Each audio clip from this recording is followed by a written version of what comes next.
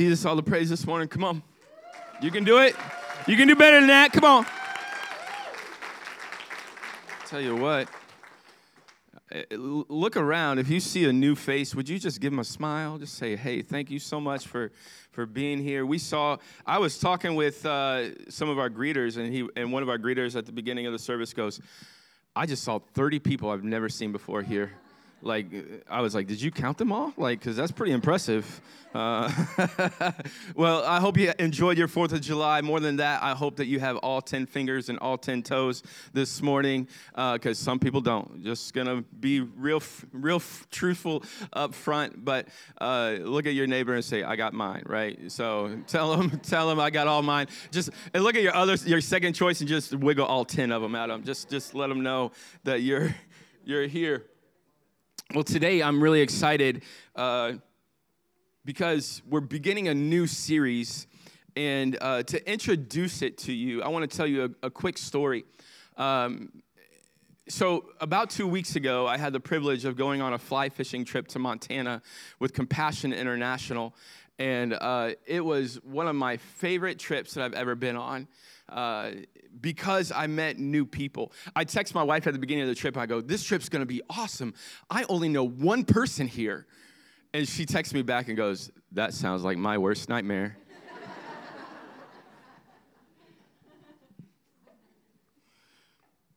I said, that's why we're a good team, baby. By the way, my wife, Tanya, and I have the privilege of leading this church. My name is Adam Harold, if I've never met you before.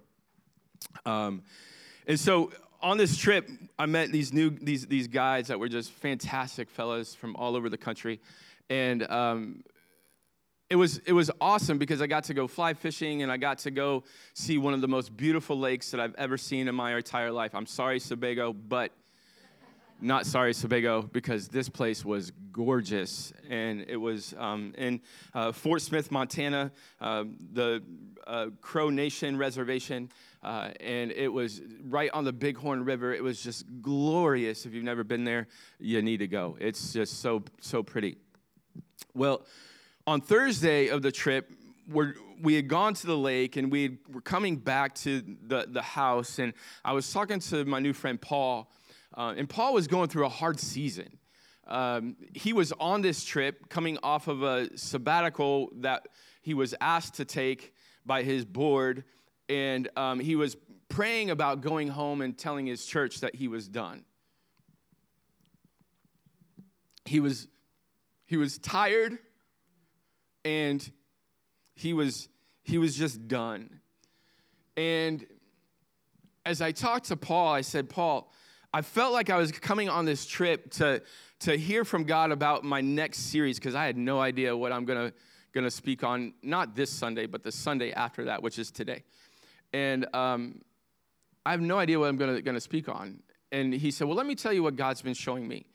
And he starts talking about 1 Kings chapter 19, the story of Elijah, and how God had been speaking to him. And it was great conversation. And but I didn't leave that conversation going, yeah, that's it, God. That's what you want me to speak on. Then I came home, and on Sunday last week, I was preaching, and I don't know if you remember, but I talked about the places that God likes to stay. By the way, if you missed that message, you can go to refugemain.church/messages and hear all of our messages from the past. But I was talking about places where God likes to stay, and one of my points was that God stays close to the brokenhearted. In that sense, I felt the Spirit of God say, there was so much heartache in this room. And not just in this room, but in this church. And I felt like God was like, this is it. This is your next series. And on the 4th of July, on Tuesday, I got up like most preachers do, and just thinking always about the next message, the next series. And as I got up on Tuesday, I prayed, and I did some brainstorming, and I asked God for what he had for me. And I felt like God gave me the title of my message that he had sent me to Montana to get. The title of this series is The Art of Casting.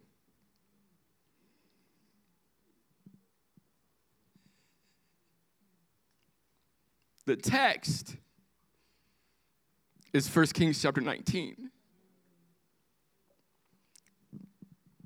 So, if you have your Bibles, you can turn to 1 Kings, put your thumb there, but you can also follow along with today's notes in the YouVersion Bible app. Just like always, the screens will tell you how to get there. Now, this is a 3-week series that will be another one of those 3-week series that takes us 4 weeks to get through.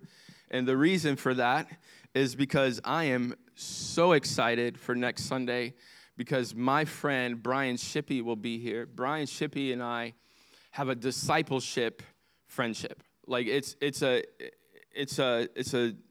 relationship that formed as I started thinking about discipleship in our church, and I reached out to Brian because he did it really well, and that led us into a friendship, so much so that we meet together at least once a week. We try to at least.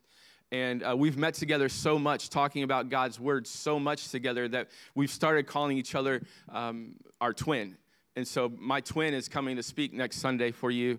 And he looks nothing like me, but we share God's word together, and we talk about God's word together.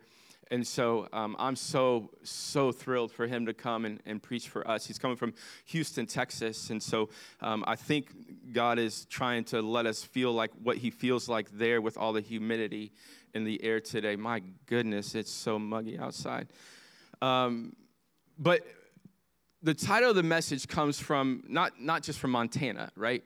It comes from Psalm chapter 55, verse 22, as well as 1 Peter 5:7. We're going to read those in a moment, but before we read those, you know what we like to do here. We have to ask the Father to join us in this conversation. Can we do that? Let's pray. Father in heaven, my goodness, what a great God you are. Because you are holy, there is none like you. And because you are holy, and because there is none like you, Father, we can come to you with our heartache, with our burden, and you promise us rest. And because you are not like anyone else, you fulfill the rest that we need. And so, God, today in our heartache, we run to you for rest, and we ask you to grant it. We invite you to join in this conversation today. I thank you for every home that's represented here, every person that's here that is coming with heartache, that they would find healing in you. It's in Jesus' name I pray. Amen. Psalm chapter 55, verse 22 says, "Cast your burden on the Lord, and he will sustain you. He will never permit the righteous to be moved." And then later on in the New Testament, in 1 Peter chapter 5, verse 7, it says, "Casting your anxieties on him because he cares for you." I'm sure many of you noticed the first word in both of those scriptures is the word cast. Now, the cast that it talks about there has nothing to do with fly fishing. But it's just a play on words that we're going to run with. By the way, this picture in our graphic is me and my son fishing last summer at the Roxbury Pond. And it was a magical moment that I actually caught a fish in. So the meaning of the word cast just simply means, in the original language in both of these, so in Psalm it's written in Hebrews, and then in 1 Peter it's written in Greek. Both of those languages indicate that the original word means to throw upon. Not just to throw, but to throw upon. So when you're casting a lure, you're throwing it upon the water in hopes that you'll catch a fish, right? So to throw upon something else. Here, it mentions to throw upon the Lord. To throw your anxieties, to throw your burdens, to throw whatever is causing the heartache in your life upon him. And this morning, I hope that your action step today is to throw upon the Lord and to trust him with whatever it is that you're going through. I always try to, I was trying to explain this last week to a friend of mine about the feeling that I receive when I preach sometimes, which is a very hard thing to do, trying to put into words. And I realized that I preach the way I try to live my life. And that's simply by listening to the Spirit. Every time that I communicate God's word, I'm listening to God just like you are. Unfortunately, the sound is my voice for you. But for me, I listen to his Spirit, and I try to hear what he's saying to me. And last week, as I talked about God being close to the brokenhearted, I just got this overwhelming sense from the Spirit that there was heartache here. And I started thinking about it, and I'm like, well, look around the world. Of course there's heartache in our world. What's going on in our world? And so I got this sense that this is where we needed to go. I really feel like it's led by God. That led me to the passage that Paul talked about in Montana, 1 Kings chapter 19. In the book of 1 Kings 19, there's a man that's known as the prophet Elijah. And Elijah, in this moment, is heartbroken. And in fact, he had just experienced a great victory, one of the greatest victories in all of the scriptures. He had just stood up to 850 false prophets. And as he stood up to them, he slaughtered them. He killed them. And in 1 Kings 18, it says in verse 19 that these prophets that he stood up to feasted at the table of a woman by the name of Jezebel. They had eaten with Jezebel. And so, of course, Jezebel is mad that Elijah, this man, had just killed 850 of her friends that were false prophets against the God of Israel. So Jezebel's ticked. So in 1 Kings chapter 19, verse 1, is where we pick up the story. Jezebel was mad. She sends a message to Elijah, and that's where we're at. Verse 1 of 1 Kings 19. You can read it with me. When Ahab got home, Ahab is Elijah's husband. I'm sorry, Elijah's husband? That's the wrong church. Wrong church for that. Wrong church for that. Wow. Ahab was Jezebel's husband. Wow. If I offended some of you, well, I'm sorry. It's not the first time I'll do that. I'm sorry, it might be the first time, won't be the last. Verse 1. All right, let's start over. Not at the very beginning of the message, by the way. Let's start over with 1 Kings 19. When Ahab got home, he told Jezebel everything that Elijah had done, including the way that he had killed all the prophets of Baal. So Jezebel sent this message to Elijah. May the gods strike me and even kill me if by this time tomorrow I have killed you just as you killed them. So Jezebel sends this threat to Elijah that all these false gods that have zero power are going to kill her if she doesn't kill Elijah. All I'm going to say about this is let me first ask a question. How do you think a man that had just slaughtered 850 false prophets would respond to a woman threatening to kill him? How would you think that he would respond? Ladies, let me just tell you real quick, you have a lot of power over men. A lot of power over men. And it's been that way since the Garden of Eden, right? I'm not going to go back to that. But you have a lot of power over men. So let's see Elijah's response in verse 3. Elijah was afraid and fled for his life. See, ladies, I'm telling you, a lot of power. He went to Beersheba, a town in Judah, and he left his servant there. And then he went on alone into the wilderness, traveling all day. He sat down under a solitary broom tree and prayed that he might die. I have had enough, Lord, he said. Take my life, for I am no better than my ancestors who have already died.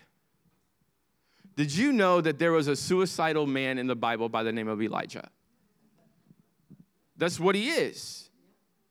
And oftentimes we don't know how to handle like depression that brings us to the point of wanting to die. But there is a suicidal man that was a prophet of God by the name of Elijah in 1 Kings chapter 19. He's saying, God, kill me, take me now.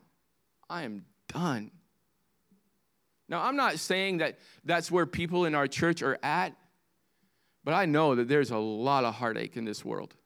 Again, just look around and see the mess that this world is. But I'm telling you, there's hope today. I want you to know that there's hope today. And this brings me to today's big idea. The one thing that I want to communicate to you is this. The echo of our complaint is always the sound of previous God-given victory. And the echo of your complaint, whatever it is that you're complaining about this morning that has you in heartache, the echo of that is another victory, is a victory that God has already provided for you. You just have to listen to the echo. Think about all that God has already done in your life when we get to the moment of heartache. Elijah had just stood up to 850 false prophets, and he forgot in that moment that Jezebel had said, if the gods don't kill you, if I'm going to kill you, and if I don't kill you, the gods will kill me. And so he had forgotten the previous victory that God had just provided for him.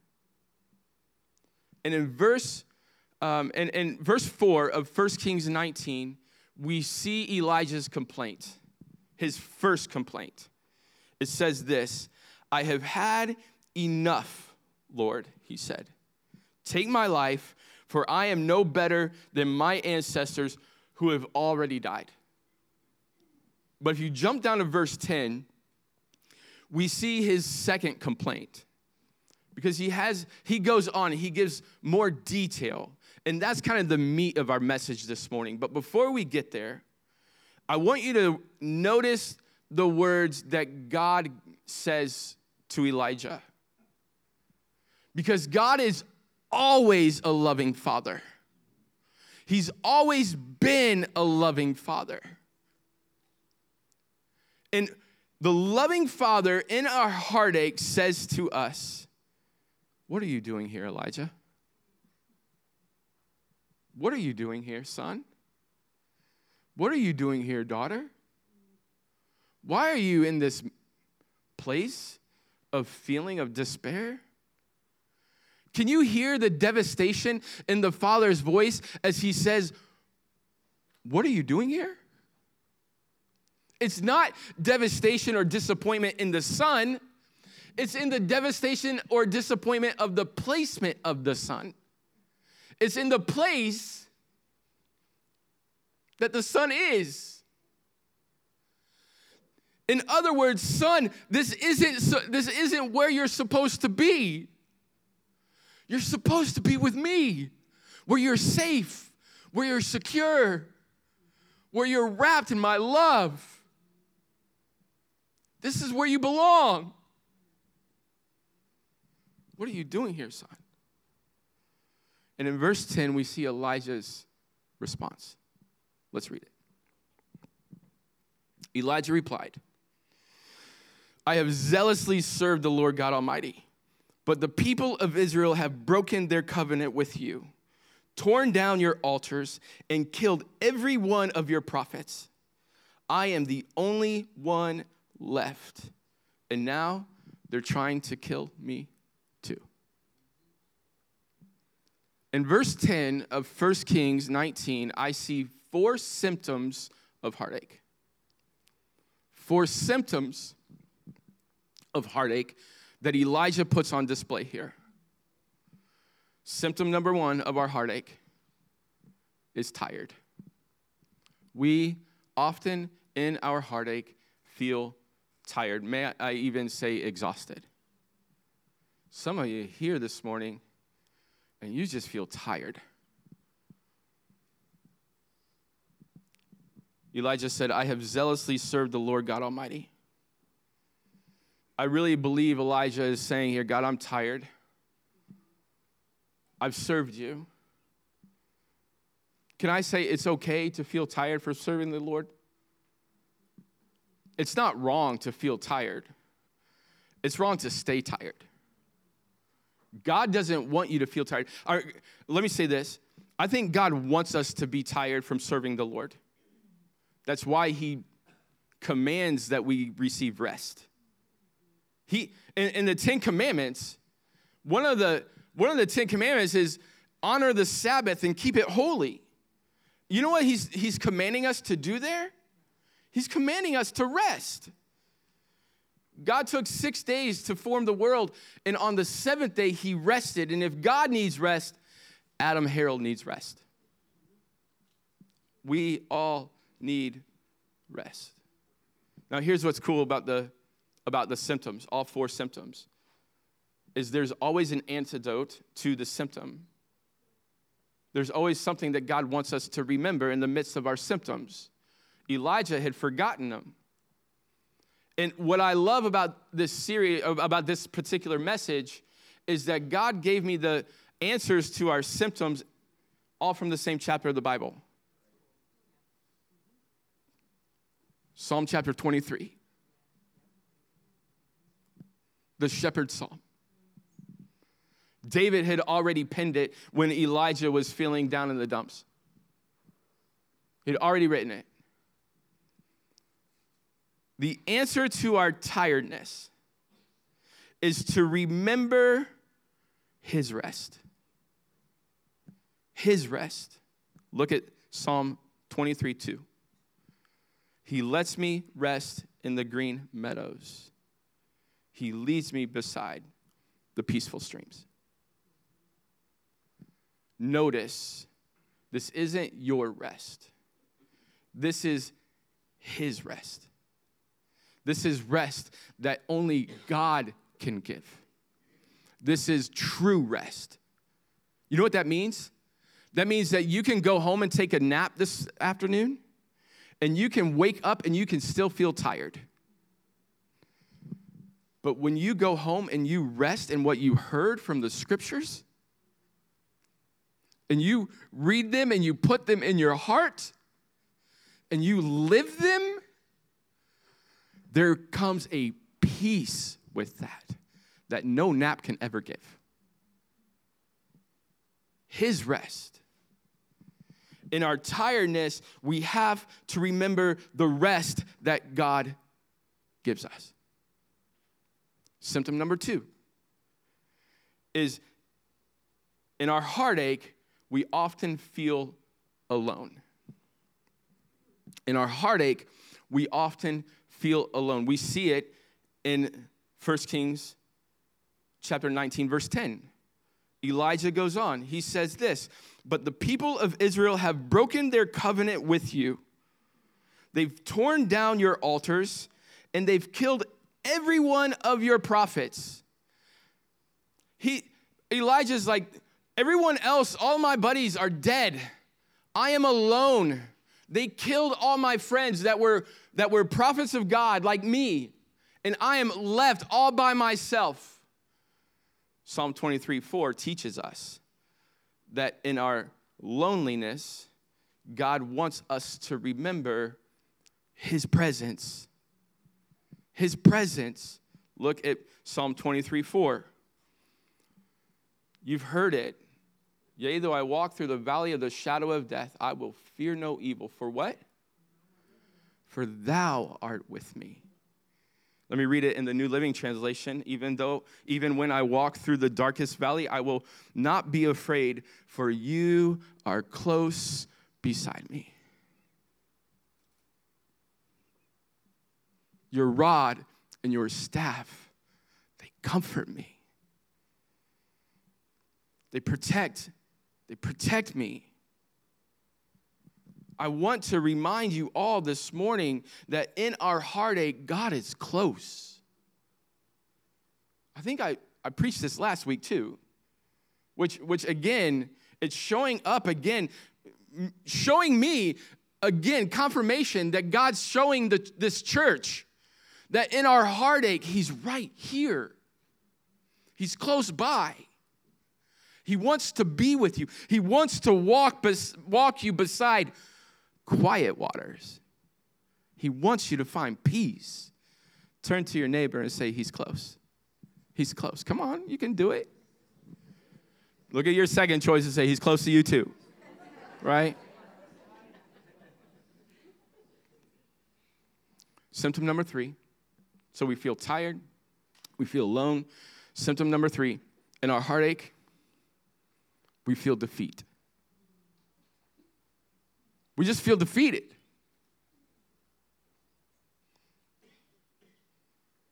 It's in the last sentence of verse 10, 1 Kings chapter 19.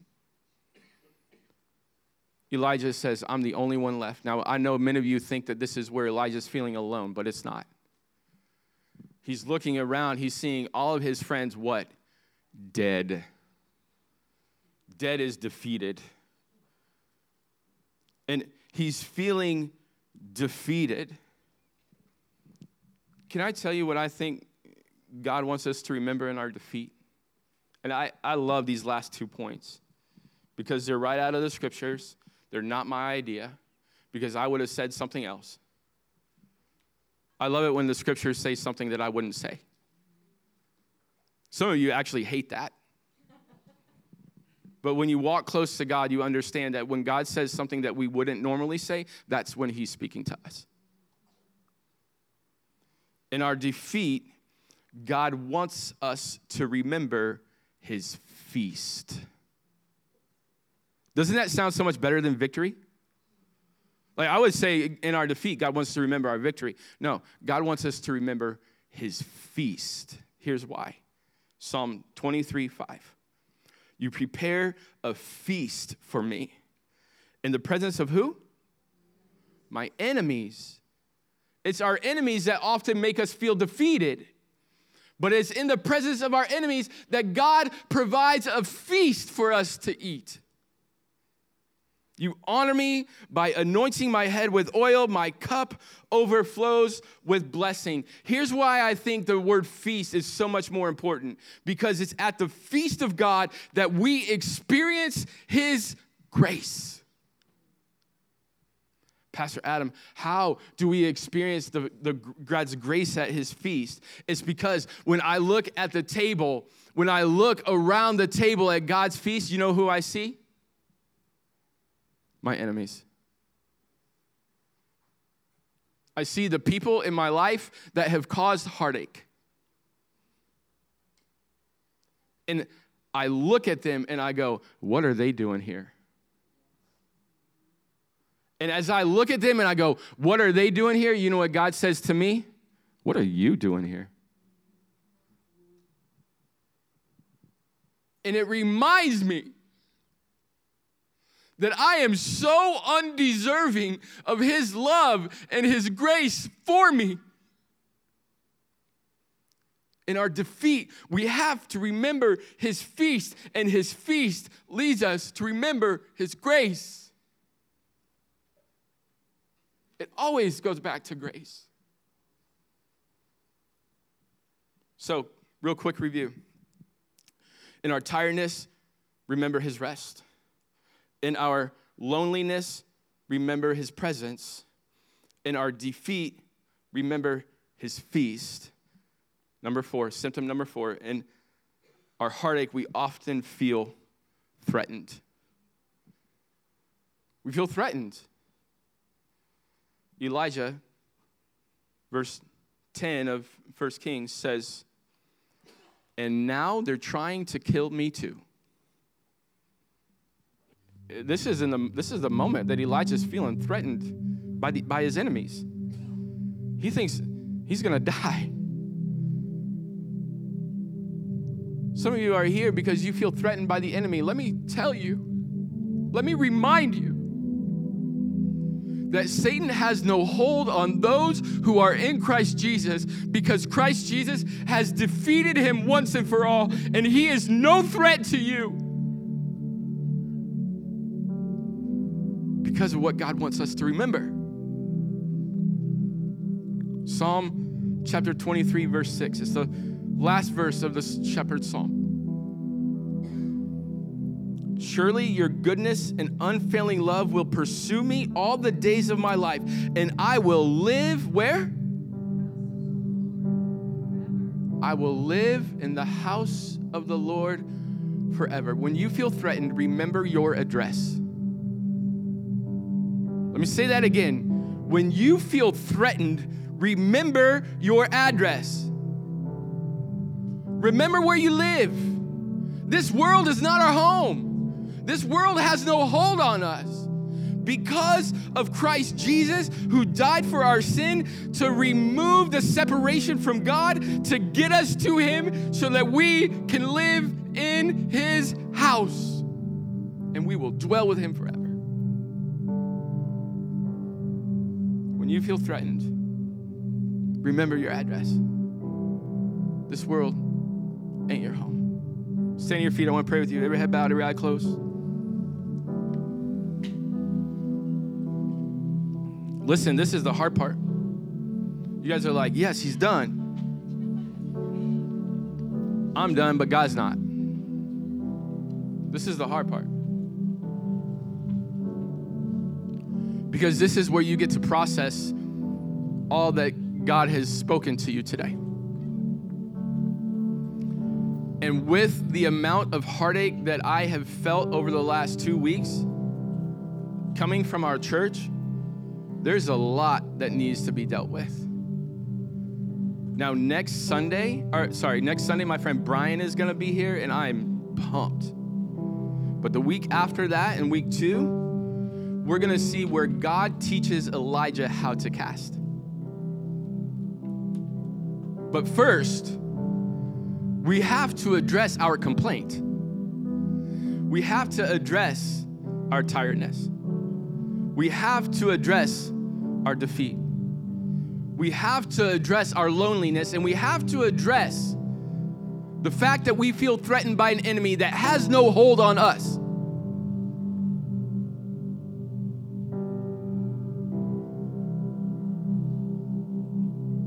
I love God's word. And I love how it always points us back to his solution. Because his solution is always Jesus, who died on the cross for our sin so that we can come into relationship with the Father that loves us so much that he says to us, son, where are you? What are you doing here? Some of you have never called on the name of the Lord Jesus, and the Father is still saying, what are you doing here? What's taking you so long? I've given you so much goodness and grace that you haven't received yet. Why? And hopefully the Spirit has revealed to you this morning that his way is perfect. Just surrender to him. Just give him your heart. Because the truth is that the only people who dwell in the house of the Lord forever are those who have called on the name of the Lord Jesus to be saved. That is the most important thing that we all must do. So, in that spirit, I want to help you receive him. It's not the prayer. I believe that this prayer has actually sent more people to hell than a lot of other things, because it's given people a false sense of who they are. Because when you say this prayer and you believe it in your heart enough to trust God with your life, it transforms you.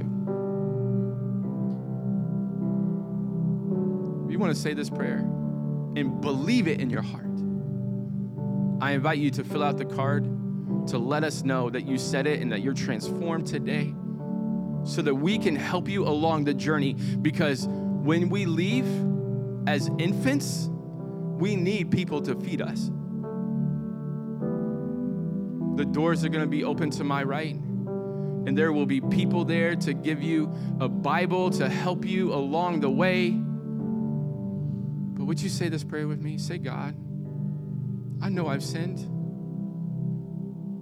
I know my sin has separated me from the Father.